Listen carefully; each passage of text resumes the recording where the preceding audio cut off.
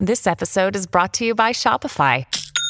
Forget the frustration of picking commerce platforms when you switch your business to Shopify, the global commerce platform that supercharges your selling wherever you sell. With Shopify, you'll harness the same intuitive features, trusted apps, and powerful analytics used by the world's leading brands. Sign up today for your $1 per month trial period at shopify.com/tech, all lowercase. That's shopify.com/tech.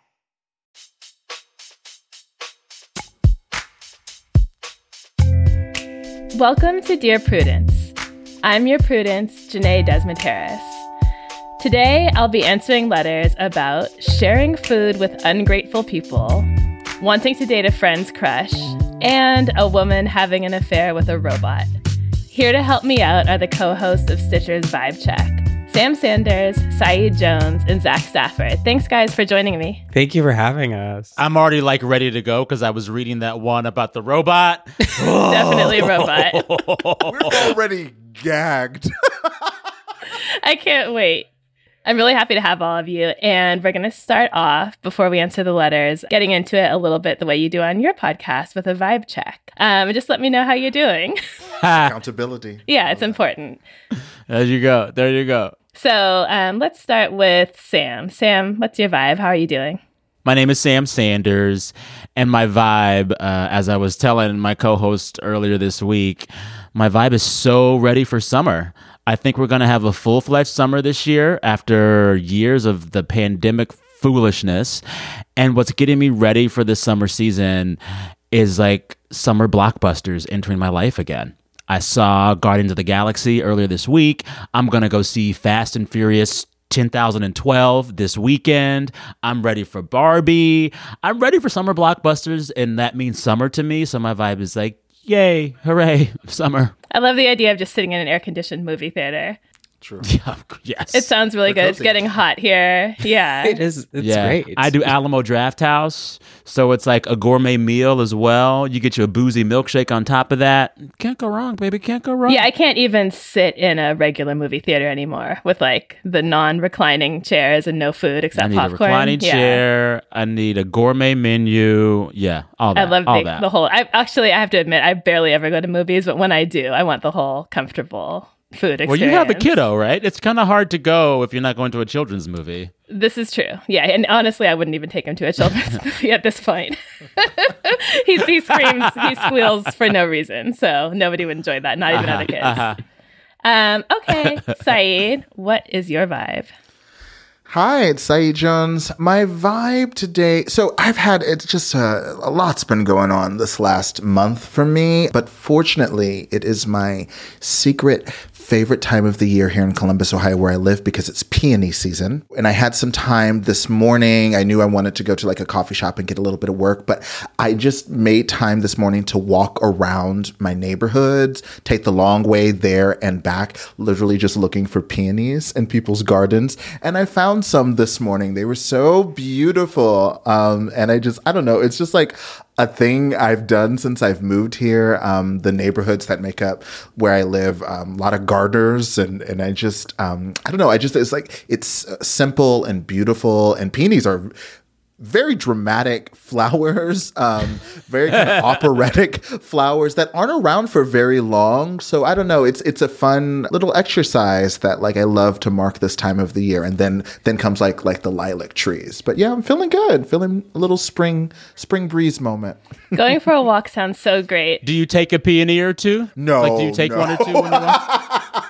I mean, you know, they got a lot. Is that allowed? I don't know. I will say, because I think I've written a bit about it for like my Substack and stuff, and so people will. So my dog passed away a couple of weeks ago. I heard on the pod. I'm so sorry. Oh, thank you, Janae. That's really sweet. Yeah. So it's like, obviously, like I'm looking for love. I'm looking for beauty and peace where I can find it, and it didn't even like occur to me that peony season, all this was happening at the same time. But people have been sending me pictures of their peony flowers in their gardens or where they're finding it. Oh. And I'm just like, this is so lovely. Like this little random thing I wrote about over a year ago. And just like, you know, the social media, there's not a lot of silver linings for us to point to, but it's been just like a little sweet thing. Yeah. Yeah, find some beauty. And Anyway, Zach, how's it going? What's your vibe? All right. Hi. My vibe is, I want to say frenetic. I'm in New York City, and New York in spring energy. People are walking, people are moving, they're grooving, they're living, they're outside. And I live in LA most of the time. That's where I live with my partner. And I used to live here, so I come back for work a lot. And I just feel like I've been plugged back into my old life before 2020. And it's like making me feel a little jittery. Like I have gotten so much done today in a wild amount. I worked out, I went for a walk, I saw some colleagues, like I've been on the Zooms. It's great. So New York is a bit addictive to me to where like it really feeds my like gotta stay busy mindset. So I say all this to say I'm gonna live in LA because I had peace in LA. My peace is gone here. I can't do New York for more than a few days because I'm like, they're taking too much of my money and too much of my time. I always feel like I live 25 hours a day when I'm in New York. It's like Vegas almost. Yeah. Yeah, days get longer. You lose. It just like you're excited and it's wonderful. And then you're just like, oh God, I need a glass of water and some rest. Yeah, it's wild. Janae, you live here in New York, right? No, I'm actually in California. I'm in the Bay Area. You do have a literal glow. You got a glow. No, honestly, we're loving it. You do have a glow. Some tinted moisturizer. I've told people when I moved out here, it's really, really good for your mental and physical health. Really good. Mm-hmm. Yeah. Just something about it being nice outside every day. Not every day, it does get too hot. We don't have air conditioning. That's the whole thing. But the beauty just kind of, it adds a lot to your day without you having to do much. I tell people, especially in Southern California, people are working and they get the same amount of work done that I think East Coast people do. But work is always item 2 or 3 on the priority list. It's never the first priority. Mm-hmm. People will be working and like take a break midday to like hike for 2 hours. Exactly. You do have, and you also get a sense of, I think, boundaries. Like I have better boundaries living in LA because there's no way I'm waking up at 5 a.m. to be on the 8 a.m. news cycle of New York. Like I'm waking up when I wake up. I'll catch up when I catch up. And you also will go to bed and I'll have a few hours to myself. So it gives you a sense of like boundary practicing that I didn't have in New York, which is why I need to leave. I leave in 2024. Come back to us, Zach. Come back. We're going to go to a break, but Saeed, Zach, and I will dive into your questions after a short break. The best way to learn a language? Immersion. Living where the language is spoken and using it every day. But if that's not in the cards this year, you can still learn a language the second best way, and that's with Babbel. I love how easy it is to use, and as a person who can be really self-conscious about making mistakes, I love that I don't have to actually talk to a real human while I'm still working on my vocabulary and my accent. Be a better you in 2024 with Babbel, the science-based language-driven learning app that actually works. Don't pay hundreds of dollars for private tutors or waste hours on apps that don't really help you speak the language. Babbel's quick 10-minute lessons are handcrafted by over 200 language experts to help you start speaking a new language in as little as 3 weeks. Babbel's designed by real people for real conversations. Babbel's tips and tools are approachable, accessible, and rooted in real-life situations. They're delivered with conversation-based teaching, so you're ready to practice what you've learned in the real world. Babbel has over 16 million subscriptions sold. Plus, all of Babbel's 14 award-winning language courses are backed by their 20-day money-back guarantee.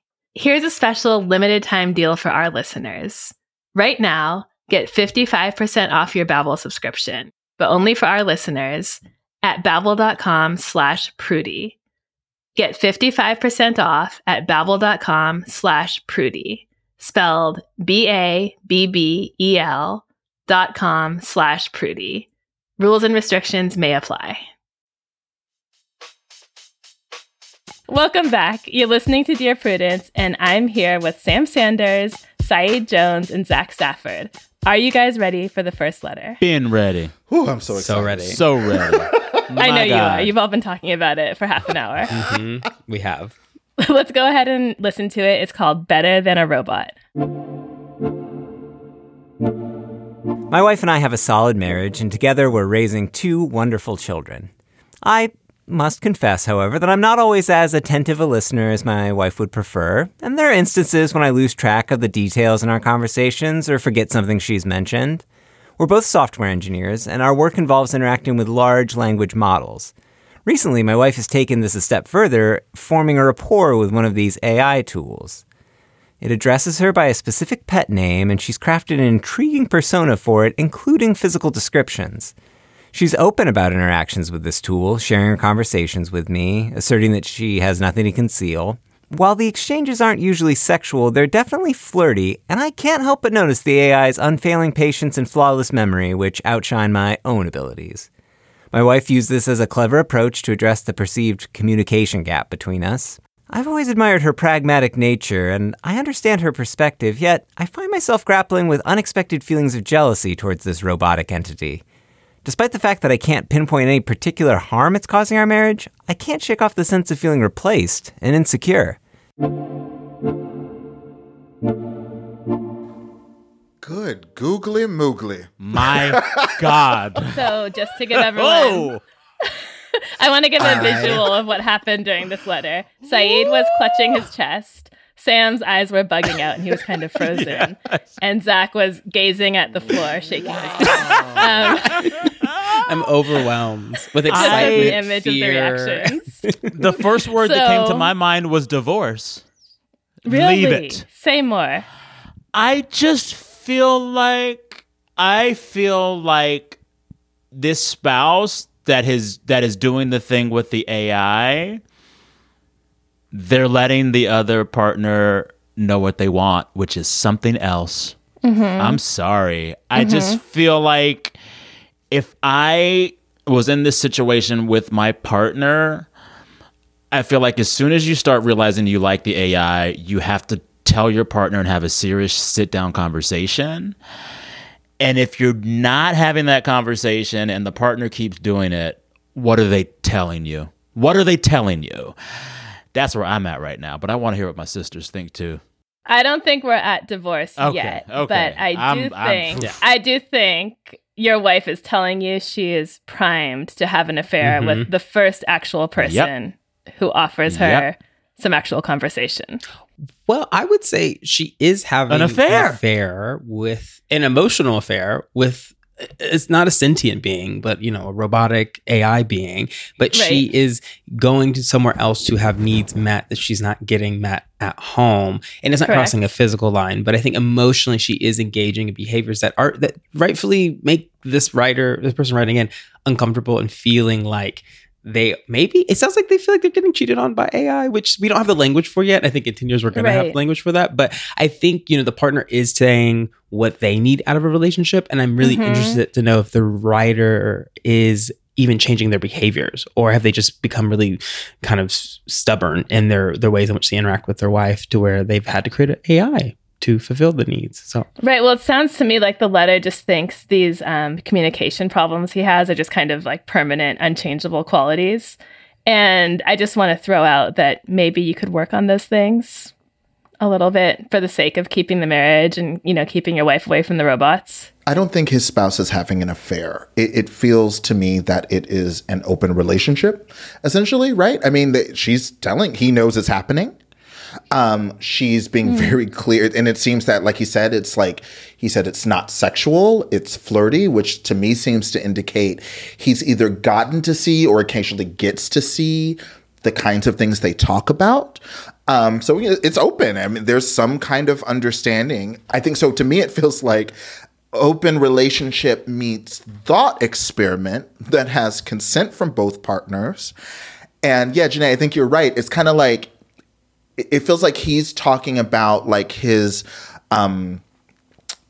lack of paying attention to conversation, his lack of responding to emotional bids as if it's like he has a memory problem. And I'm like, it doesn't sound like you have like a mental ailment. It sounds like you just aren't an attentive partner, and your partner is smart enough to go like, oh, well, let's create a situation where you get to see what that looks like. So yeah, I think it's like thought experiment meets open relationship with AI, which is fascinating. And I agree with you, Janae, she's given him an opportunity. But I do think there's a clock ticking in her head. Well, I guess my question is like, what do you do as a partner? I guess my thing is like, if I am the letter writer, my first thought is like, I can only stay in this relationship with you and work on these things if you stop it with this AI. You don't like that? I'm like, so you're I threatened by don't the see a AI? scenario in which I'd feel comfortable with this. Yes! Sam is bothered. Bothered. It's just funny how Sam was so intense. He waved his finger and said, "Stop it with the AI feel right comfortable now." and secure in that relationship if the AI stayed after I knew how close they were getting. If I were this letter writer, I'd be like, I need you to take a break with this thing for at least a few weeks while we work on some stuff. And then if you do bring this AI back, there needs to be some parameters. I don't think I want my partner flirting with AI. I don't know. I think the AI is more of just like a stopgap. I think it's one step above like reading romance novels or something. Okay. I don't think it's terrible, but one thing that struck me was that these AI tools, they're amazing technological advancements, but they're also really bad when it comes to writing, right? Yeah. Like college professors know when they've written an essay. I tried to get ChatGPT to write a condolence note for me, and it was just stilted, corny, flat. The fact that she's being satisfied by this really kind of basic... It shows how much this other partner isn't It's a doing what low they need to be bar. doing. Yeah. Yeah. And how much of an opportunity there is just to simply be like, how is your day? You look The nice. bar is low. The bar is low. That's what I'm trying to say. The bar is low. Yeah. Exactly. It sounds like this person writing the letter in is dealing with a bit of narcissism and can't see themselves of needing to change or not being perfect already or whatever. So as their partner's showing them, literally modeling behaviors that, to your point, are really like small. Like AI is not that great. Like I don't want to have an affair with AI right now. Maybe in the future. Potentially. We don't know. Not the right now, not the qualifier. But currently, I do not have any interest in ChatGPT being my BF. Like that's not of interest to me. But if she's getting fulfilled from that, he can really make some substantial changes real fast to make this work. And at least it's not, I've heard stories of people having affairs via, video games through those chat functions or through avatars online. So there's not, to your point, another real person on the other end. So the stakes aren't as high as it could be if there was a real person. It's interesting to me too, because when you kind of set up the letter and like where my mind went was like sexual. And I don't even know how that would work, but in terms of basically I guess I imagined her like having sexual fantasies and talks with this AI in that context. And it's interesting that when hearing the letter and actually getting the details that it's like, no, this AI is just being like a partner. It's just, that is, way more. If I had to choose what would freak me out more, it would be someone saying, oh yeah, they're just like a nice partner and I appreciate feeling heard and listened to. And that's way more intense and intimate to me, I think, than like sexy talk with AI. Yeah. I think if it were just sexy talk with the AI, I would put it in the same category as watching porn. And it's like, sure, go ahead, whatever. But something about the like connection with this AI, I don't know. I probably feel the most reservation about this out of the whole group, but I don't like it. But see, what's interesting is, I agree. I mean, I had a visceral, I was like, whoa, what do you mean? Like the AI remembers things that but to me, the alert in my system goes, is that how I've been failing my partner?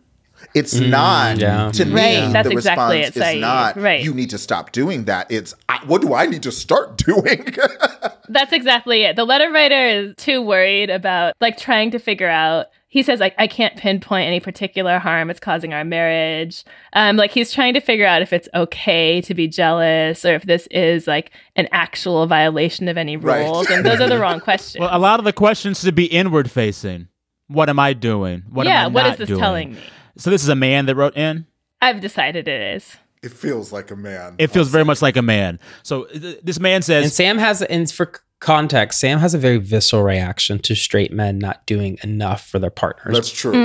Sam, don't play. I think I do Sam, too. don't play. That's, which again, Sam was like, divorce. We're like, wait, hold up. Whoa. I speak in absolute. I give ultimatums, and I always think straight men should be doing more work. We did a different show where a couple literally was brought in for us to give advice on cooking, and Sam just went right in on my him. God. And on video, I was like, to this man, you're trash. Oh, God.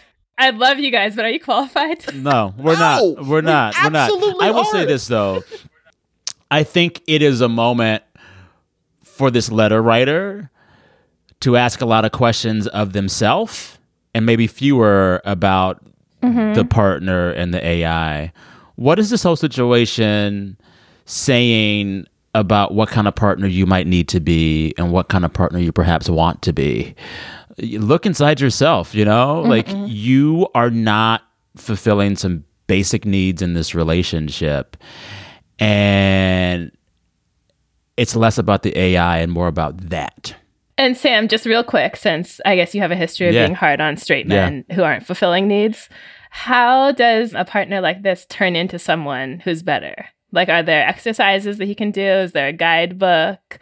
How does he begin to meet her needs? Listen and actually listen. I think a lot of us, I think most of us are never really taught how to listen.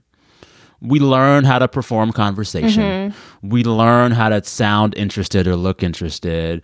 But I think a lot of people and a lot of straight men don't ever make themselves listen sharply and intently. And I want him to think about what that feels like, what it means. Maybe ask some women or queer people in his life how to do it, because we know, because we have to do it. But I think it's like he needs to learn some new skills around listening and learning from his partner. It's interesting because his jealousy kind of activated him, and he seems to have done a close read of her interactions with the bot. He has it in him. He has it in him. Exactly, that's what I'm saying. Yeah, he can. He just needs to get motivated. I guess I would say it's interesting, right? Because these are they're both like data, AI, language scientists. It seems like very intelligent people.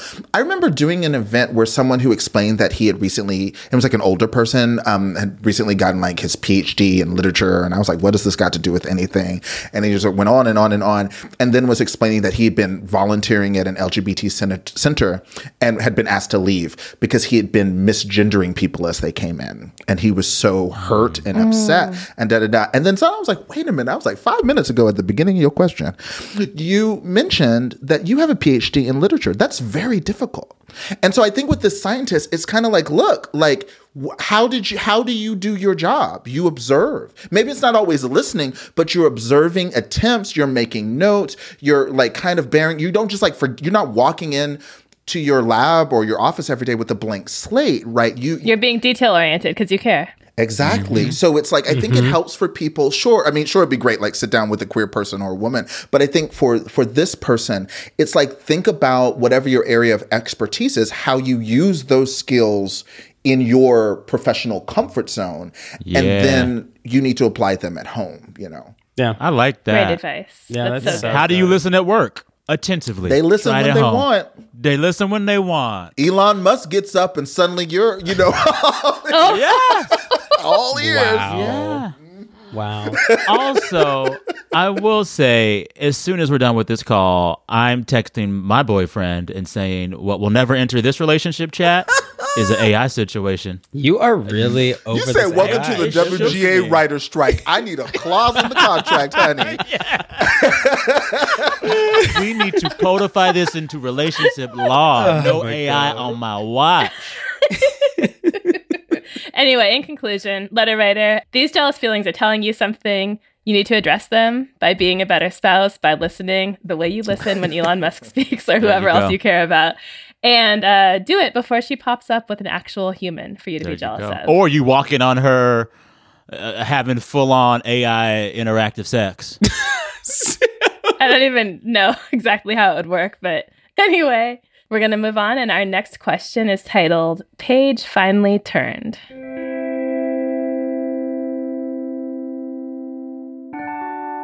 I had a very severe and serious heartbreak not so very recently, which I am ashamed to accept has made me dysfunctional in more than one way. It affects me to the extent that I can't even talk to anyone or stop being doubtful of everyone. I have to keep myself closed off, even though I feel like doing the opposite, or else I just stop to live in the moment. I am trying though, so out of all the various ways I am trying, one is about restarting. While it is still scary, I would like to regain the belief I once had. So recently, I have found an eye candy who takes stuff out of my mind just by a glance of him. I would like to talk to him, but I don't know if I should. The thing is, one of my very good friends likes him very much. I truly feel like I am crossing an unreturnable border of the land of friendship and sisterhood by even thinking about it, and doing an unforgivable sin by writing about this. But it had to get out. It's been months, and I haven't said this to a single soul.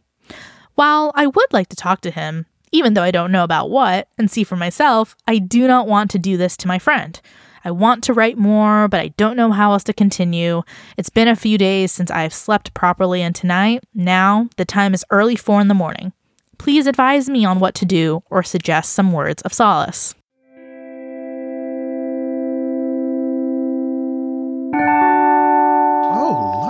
She's going. Poor baby. Eye candy. Poor she baby. Doesn't even know him. I'm really sorry that they're even having this. Doesn't even know what to say if she talks to him. It is really rough. Also, it's just like an everyday heartbreak that shouldn't lead you to ruin a friendship, right? Yeah. With someone who is only being described as eye candy. She doesn't even know this guy. She thinks he's attractive. Her friend, I assume, knows him and actually likes him.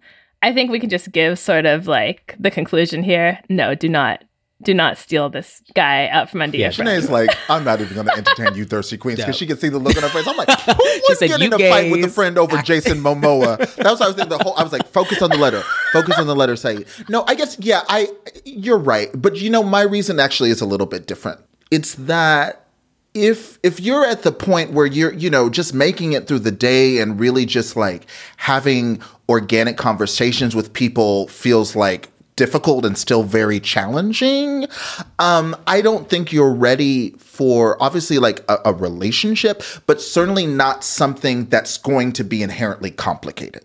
You know what I mean? It's kind of like you need to comfortably ease into like interaction flirting 101, and this sounds like an advanced graduate course, you know what I mean, in terms of socializing. Yeah.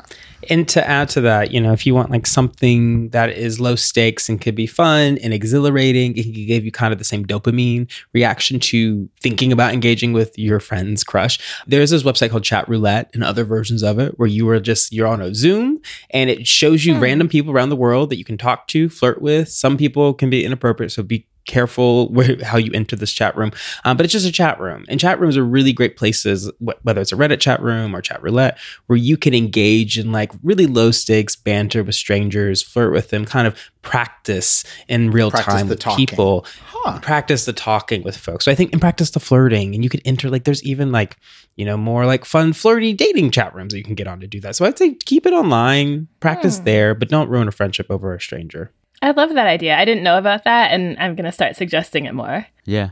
The thing I was most worried about with this listener letter is that they were saying it's been a few days since they've slept properly. And I'm like, how do we get you to a place where you have enough peace to be able to rest? And I think that there's a way for them to get there without trying to steal someone's crush. I think maybe what needs to happen first is just like, tell your friend what's going on. Get it off your chest and just say, listen, you saw them first. You have a better connection. Have it. But I won't be able to have peace until I tell you that this is going on. And maybe just clearing the air in that way will help this person rest. Like, I want you to be able to rest. You know what I'm saying? I agree. I think crushes can feel so powerful and all-encompassing. And sometimes the way to get rid of them is just to kind of like name them and acknowledge them.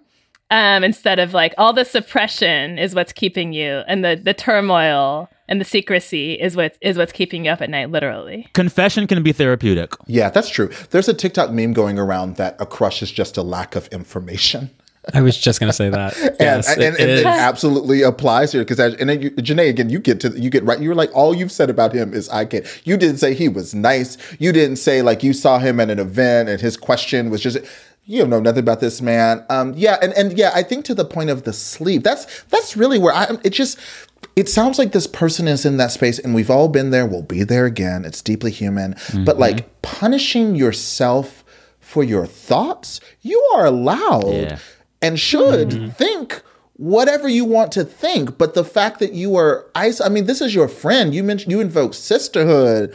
I talk with my sister, Sam and Zach, about everything, Right. so it'd be like, that man is fine. What do you think? And you can say that. You know what I mean? Yeah. Like that is it's something I want you to allowed. feel absolutely comfortable talking with your friend about, because that's your sister, Well, and like I want there to be some work on this person's self-esteem and like self-badgering. Early on in this letter, they wrote that they are ashamed that something has made them dysfunctional. Let go of that language. You're not broken. You're not broken. Right. You're okay. Like, you are okay. All of your thoughts are okay. Right. Maybe talking about it would help you feel better, but there's a lot of shame I feel in this letter.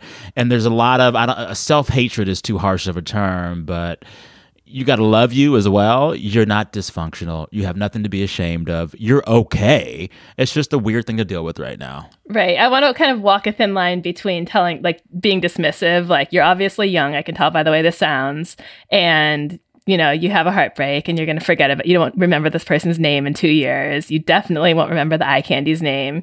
And also just saying, like, this is serious and it really hurts. And also it's something that everyone goes through.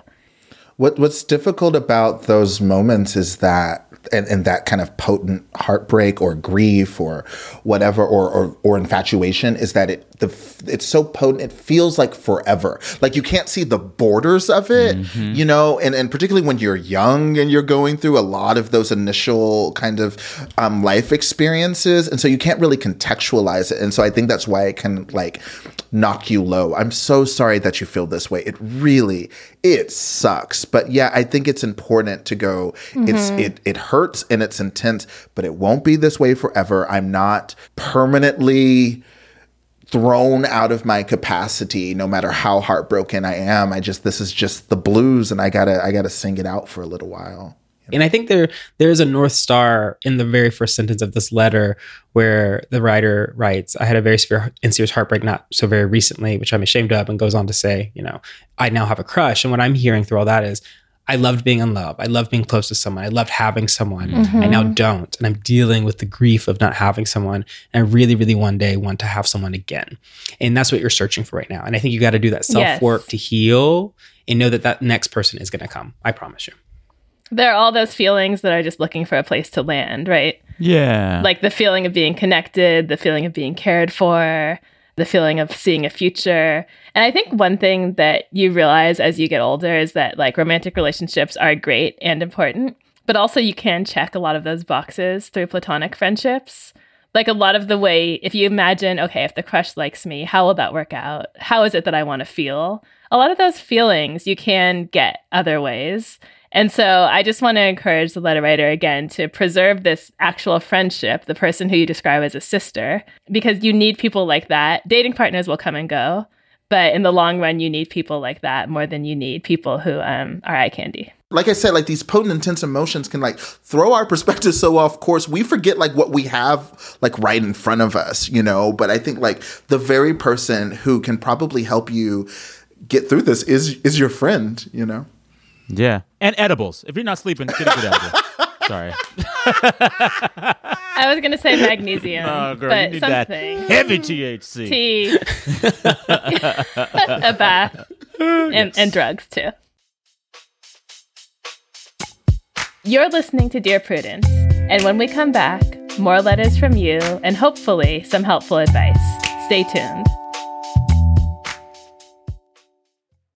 When you need mealtime inspiration, it's worth shopping Kroger, where you'll find over 30,000 mouth-watering choices that excite your inner foodie. And no matter what tasty choice you make, you'll enjoy our everyday low prices, plus extra ways to save, like digital coupons worth over $600 each week. You can also save up to $1 off per gallon at the pump with fuel points. More savings and more inspiring flavors make shopping Kroger worth it every time. Kroger, fresh for everyone. Fuel restrictions apply. Can't get enough Dear Prudence? Then you should definitely join Slate Plus, Slate's membership program. You'll get to hear me answer an extra question every week just for members. With your subscription, you get ad-free listening across the Slate network and unlimited reading on the Slate site, including all Dear Prudence columns, past and present. Go to slate.com/Prudie Plus to sign up.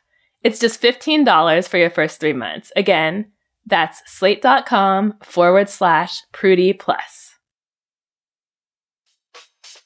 Welcome back to Dear Prudence. I'm here with my guests, Sam Sanders, Saeed Jones, and Zach Stafford, to answer your letters. Guys, are you ready to tackle our next one? Yes. Let's do it. Let's do it. Okay, it's titled Stuck in a Shell.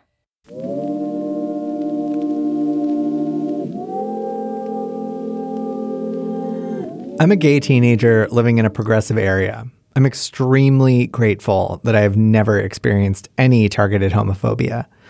Unfortunately, I'm facing a difficult situation with a person who has recently inserted himself into the close friend group I'm a part of. Because of this, I have to avoid accidentally slipping up around him. This person has forced his bigoted views upon the people of the group, and he has even verbally disparaged others. As a result, we all walk on eggshells to avoid conflict. I worry that over time, his behavior will make others feel unsafe to share their views when he's around. I'm unsure how to address this situation without outing myself to him or causing tension, especially because I struggle with anxiety and the idea of confrontation scares me.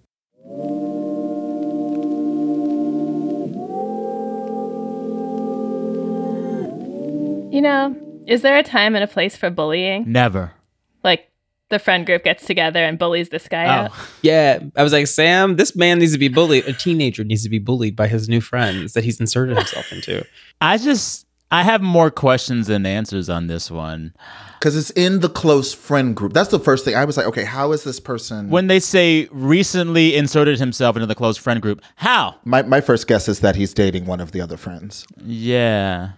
I also have more questions about them saying, I have to avoid slipping up around him. About what? Slipping up about what? I want to know more about that. And then, I don't know. I think they're worried about having to out themselves or not. But also, if you're saying that this person has bigoted views that they're bringing to the group, you can say no to bigoted views without addressing your sexuality. You can just say, that was pretty bigoted. Please don't say that. Mm-hmm. You know? And like, that person doesn't know if you are just an ally or part of the family or whatever. But you could, I feel like, especially in a group of quote unquote close friends, it's okay to say, what you said was not right. It was not nice. Please don't say it.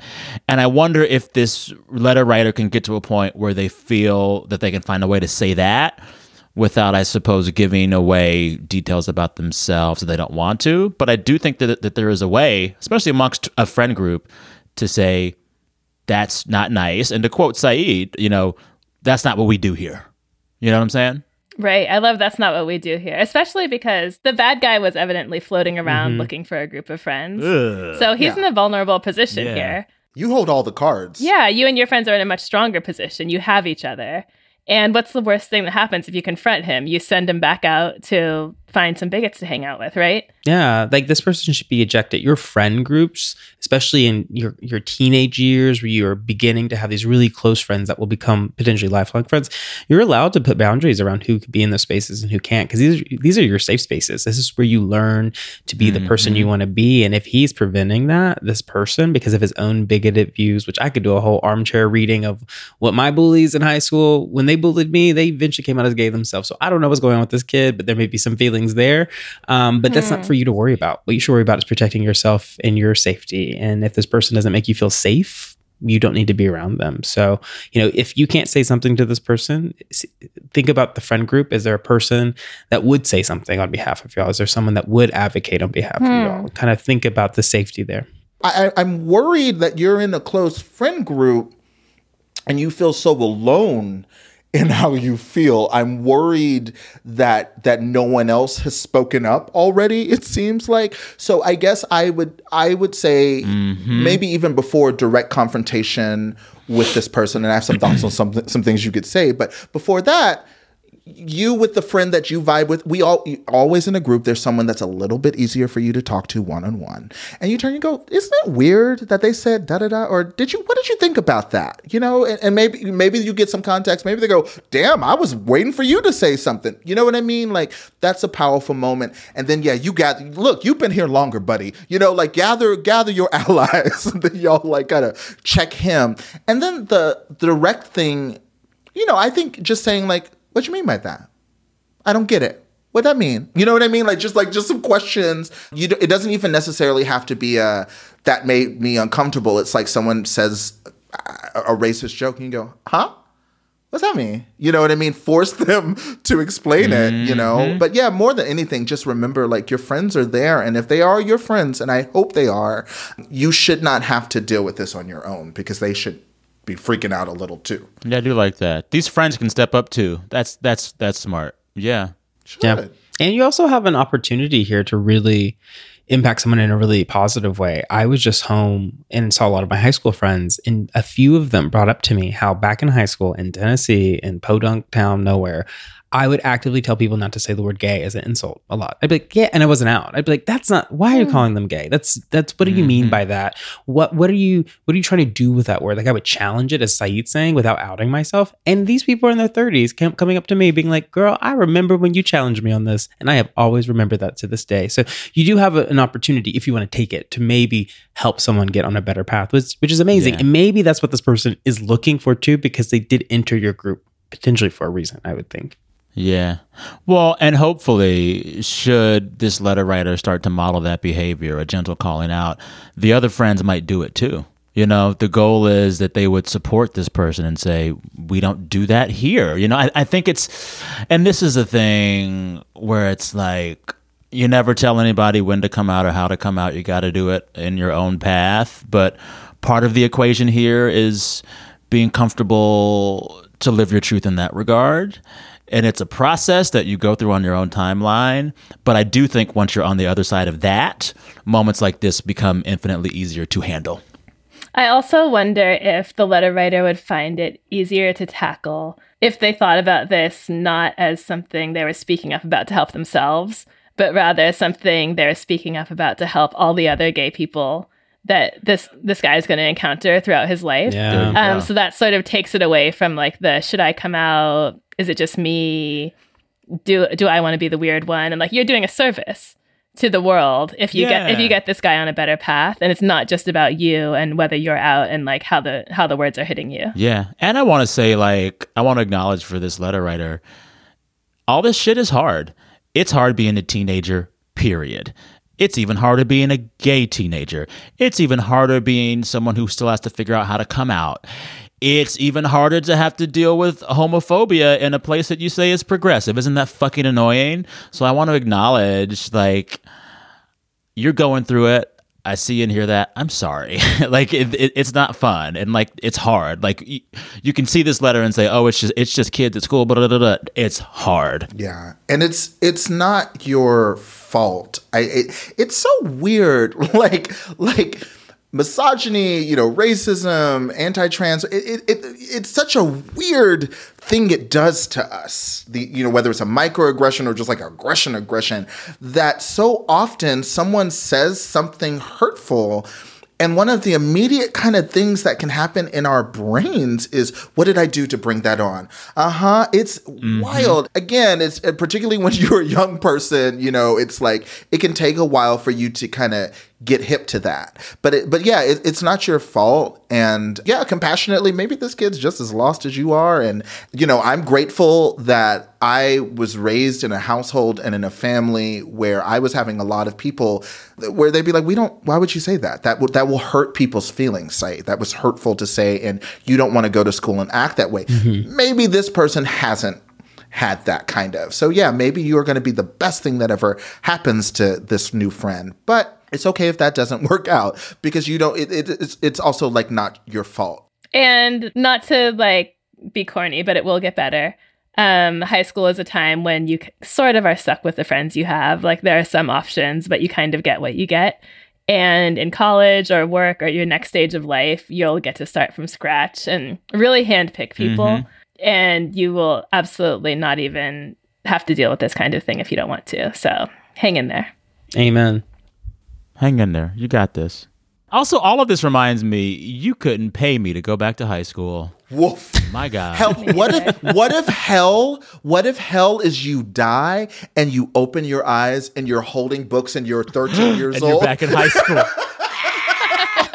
What if the circles of hell is like the really bad people go to the 7th grade? You know? Oh, no. In PE class. We're going to go to a short break. This episode is brought to you by Progressive Insurance. Hey, listeners, whether you love true crime or comedies, celebrity interviews, news, or even motivational speakers, you call the shots on what's in your podcast queue, right? And guess what? Now you can call the shots on your auto insurance, too. Enter the Name Your Price tool from Progressive. The Name Your Price tool puts you in charge of your auto insurance by working just the way it sounds. You tell Progressive how much you want to pay for car insurance. Then they'll show you a variety of coverages that fit within your budget, giving you options. Now, that's something you'll want to press play on. It's easy to start a quote, and you'll be able to choose the best option for you fast. It's just one of the many ways you can save with Progressive Insurance. Quote today at Progressive.com to try the Name Your Price tool for yourself and join over 28 million drivers who trust Progressive. Progressive Casualty Insurance Company and Affiliates. Price and coverage match limited by state law. Another day is here, and you're ready for it. What to wear? Check. Breakfast, lunch, and dinner? Check. Planning for what's next and how to save for it? That's where Bank of America can help. For your financial to-dos, Bank of America has experts ready to help get you closer to your goals. Get started at one of our local financial centers or 24/7 in our mobile banking app. Find a location near you at bankofamerica.com/talktous. What would you like the power to do? Mobile banking requires downloading the app and is only available for select devices. Message and data rates may apply. Bank of America N.A., member FDIC. I'm Janae, and you're listening to Dear Prudence. We have reached our last question. You guys ready? I mean, are they ready? This is quite a group of aunties here. You know what I mean? So, like... Okay, everyone brace yourself. This letter is titled Thankless.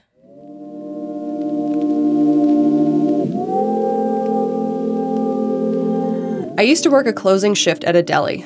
I'm still friendly with my former coworkers, so I can get a good deal on the leftover food when they shut down. The selection is limited, but I often only pay a few dollars for what would be $40 or more.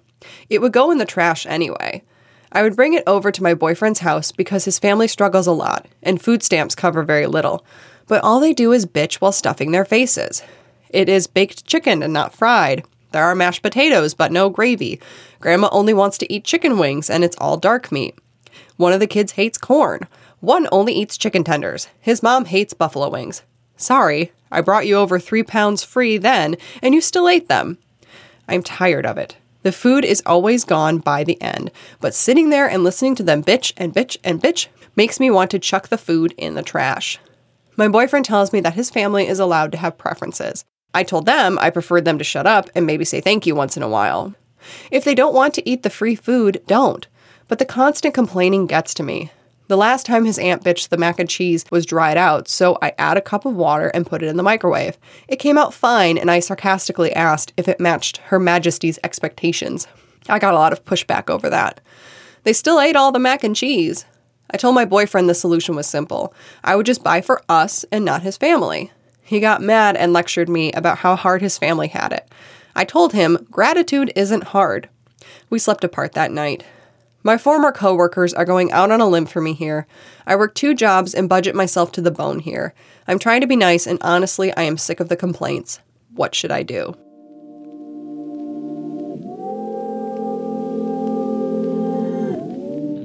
The levels of animosity here are so high. You were like, I just have to process that moment.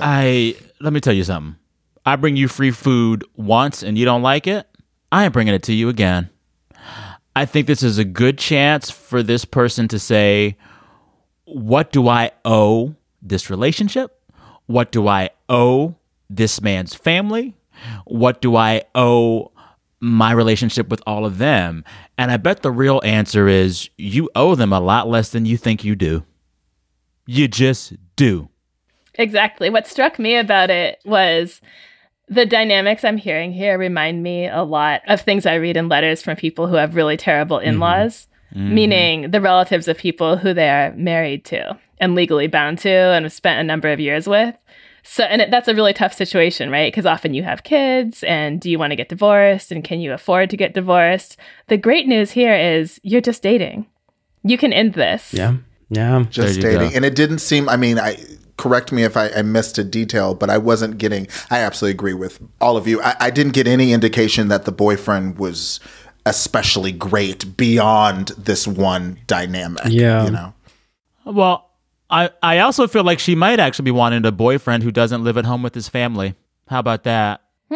I didn't even think about that part. I was just thinking about his failure to stand up to her. Yeah. Or even acknowledge her experience. I mean, this is about dry mac and cheese and buffalo wings and everything else, but imagine these dynamics when things get more serious down the road, when it's about like how to raise your children or are the in-laws coming to live with you. You don't want to be navigating those things with someone who behaves like your boyfriend does and says, well, you know, they're allowed to have their opinions. I mean, my family is allowed to have preferences absolutely killed me. Yeah, that was hilarious. Just the cluelessness of that statement. It just seems like the boyfriend where I do, Janae, what you saying, get a new boyfriend. I'm kind of co-signing that now because if you don't have a partner that doesn't see and celebrate your labor and how you try to take care of them and their family, then you don't need to be there. They're not ready to accept that type of love yet from you. So why give it to them? Oh, you were on a journey to this point? I got to tell you, we were halfway through the letter and I was like waiting for Sam to be like, even though they're just dating, divorce him, girl, because there's just no, there's just no way. The side was like, there's just no, I mean, maybe and look, and if the sex was banging, she would have said the sex was banging. She didn't. She would have led with it.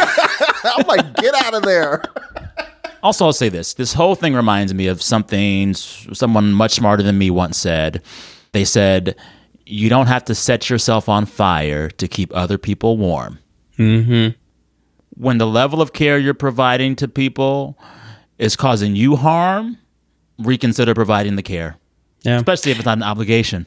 It's not an obligation. I want to push back a little on the more independent boyfriend part because life is so expensive and layoffs and tough times, and a lot of people need to live with their families. But you could live with your family without making your dating partner like a servant to them. Yeah, and having boundaries. Exactly. Yeah, like, because I'm just like, what? If it was like, look, if this would be, like you said, like if they had kids or if you needed to live with your boyfriend and his family under their roof because you can't afford your own place right now, that's a lot more complicated. But like, I'm not seeing that here.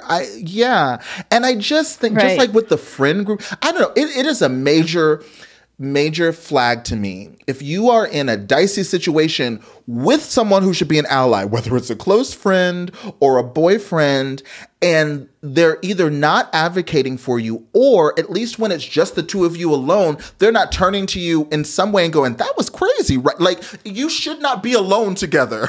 Right. Or thank you for dealing with them. Yeah. Jail to this man. Jail to this man. I'm absolutely done with the boyfriend. I don't see it for him. The only thing I felt kind of bad about was that there are kids there, and I was like, I want the kids to have the food from the deli, but you can't stay in a relationship where you're not being treated well, that's not working for you. I don't know. I guess there was a way to have nipped this in the bud sooner. As soon as you complain about the food I bring you, I ain't bringing you no more. Seems like she's been continually bringing them food in spite of the complaining. Cut that off, whatever you do. Cut it off. And she could even be like, y'all, oh man, I have such bad news. I got in trouble with my boss. Like, you don't even have to, like, you can literally just be like, it's out of my hands and I'm so sorry. And that's just the end of it, you know? Oh, I would have said, I didn't bring anything. Unfortunately, they only had stuff that you didn't like. So I didn't want to bother you with it. Snaps to that. Listen, take this deli food, go to your apartment, smoke a joint, put on Sleepless in Seattle. I don't know. Have a night of self-care away from that boyfriend and away from his family. Take some time for you. Has Sam ended every letter with a call to do drugs? Yes. This episode is brought to you by THC. Those are all the questions we have for this week. As always, I do hope we've been helpful. I think we had to have been helpful. There were 4 of us, right? One of them only eats chicken tenders. Sorry, I'm going back to this letter. Look at you. One of them only eats chicken tenders. Oh my God. Thank you, Sam, Saeed, and Zach, for all your help. I really appreciate it. Great to be here. This was fun. Listen and subscribe to Vibe Check, a weekly podcast where Sam, Saeed, and Zach make sense of what's going on in news and culture and how it all feels. It's your favorite group chat come to life. New episodes are available every Wednesday. Do you need help getting along with partners, relatives, coworkers, and people in general? Write to me. go to slate.com/Prudie. That's slate.com/PRUDIE. The Dear Prudence column publishes every Thursday. If you want to hear your question answered on the podcast, we are looking for letter writers who would be comfortable recording their questions for the show. And you can stay anonymous. Dear Prudence is produced by Sierra Spragley Ricks, with a special thanks to Brandon Nix. Editorial help from Paula De Verona. Daisy Rosario is senior supervising producer, and Alicia Montgomery is Slate's VP of audio. I'm your Dear Prudence, Janae Desmond Harris. Until next time. When you visit Arizona, time is measured in moments, not minutes. Like the moment your work stress disappears as you kayak through the canyons. Or the moment you discover the life-changing effects of prickly pear chocolate. But nothing beats the moment you see the Grand Canyon for the very first time. Visit a new state of mind. Learn more at hereyouareaz.com.